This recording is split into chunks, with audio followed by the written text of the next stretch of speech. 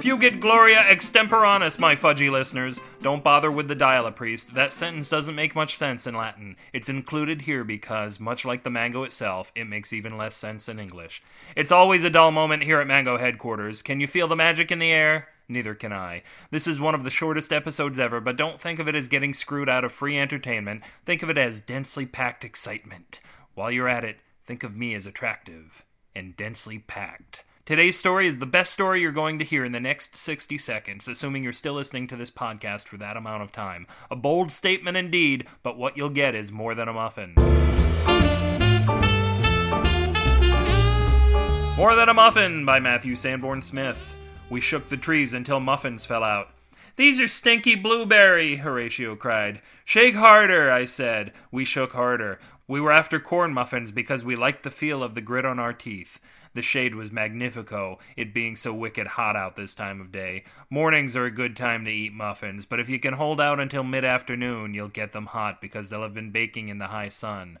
Pancho had a pocket full of butter that was just begging to be spread. Eventually, a whole bushel of golden corn muffins pummeled our skulls. We sat at the base of the trees and stuffed our guts. We barely had time to lick our teeth before Susie came running up the hill.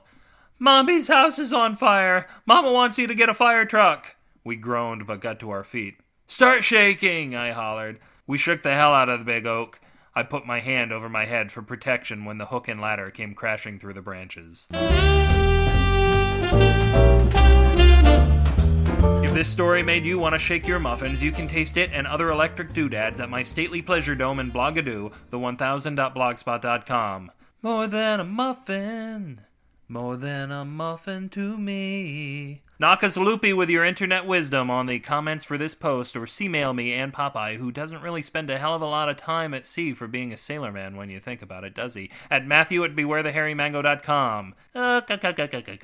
Mount your SF receiver. I just realized I order you guys around an awful lot. I'd feel badly about it, but you don't really do what I tell you to anyway. So mount your SF receiver atop your tinfoil hat. But who the hell makes tinfoil anymore? Mount your goddamn SF receiver atop your aluminum foil hat because the SF transmitter is firing out tidal waves of SF signal at sfsignal.com, the only other site to get the good mango-keeping seal of approval. Press the big orange chiclet and subscribe to the best thing that ever happened to you. Then subscribe to this show, too. Or go to iTunes and post your itinerary for all to see and give me 5 stars. If you press down really hard, you can get a magical 6th star to appear. If you break something, I'll know you care.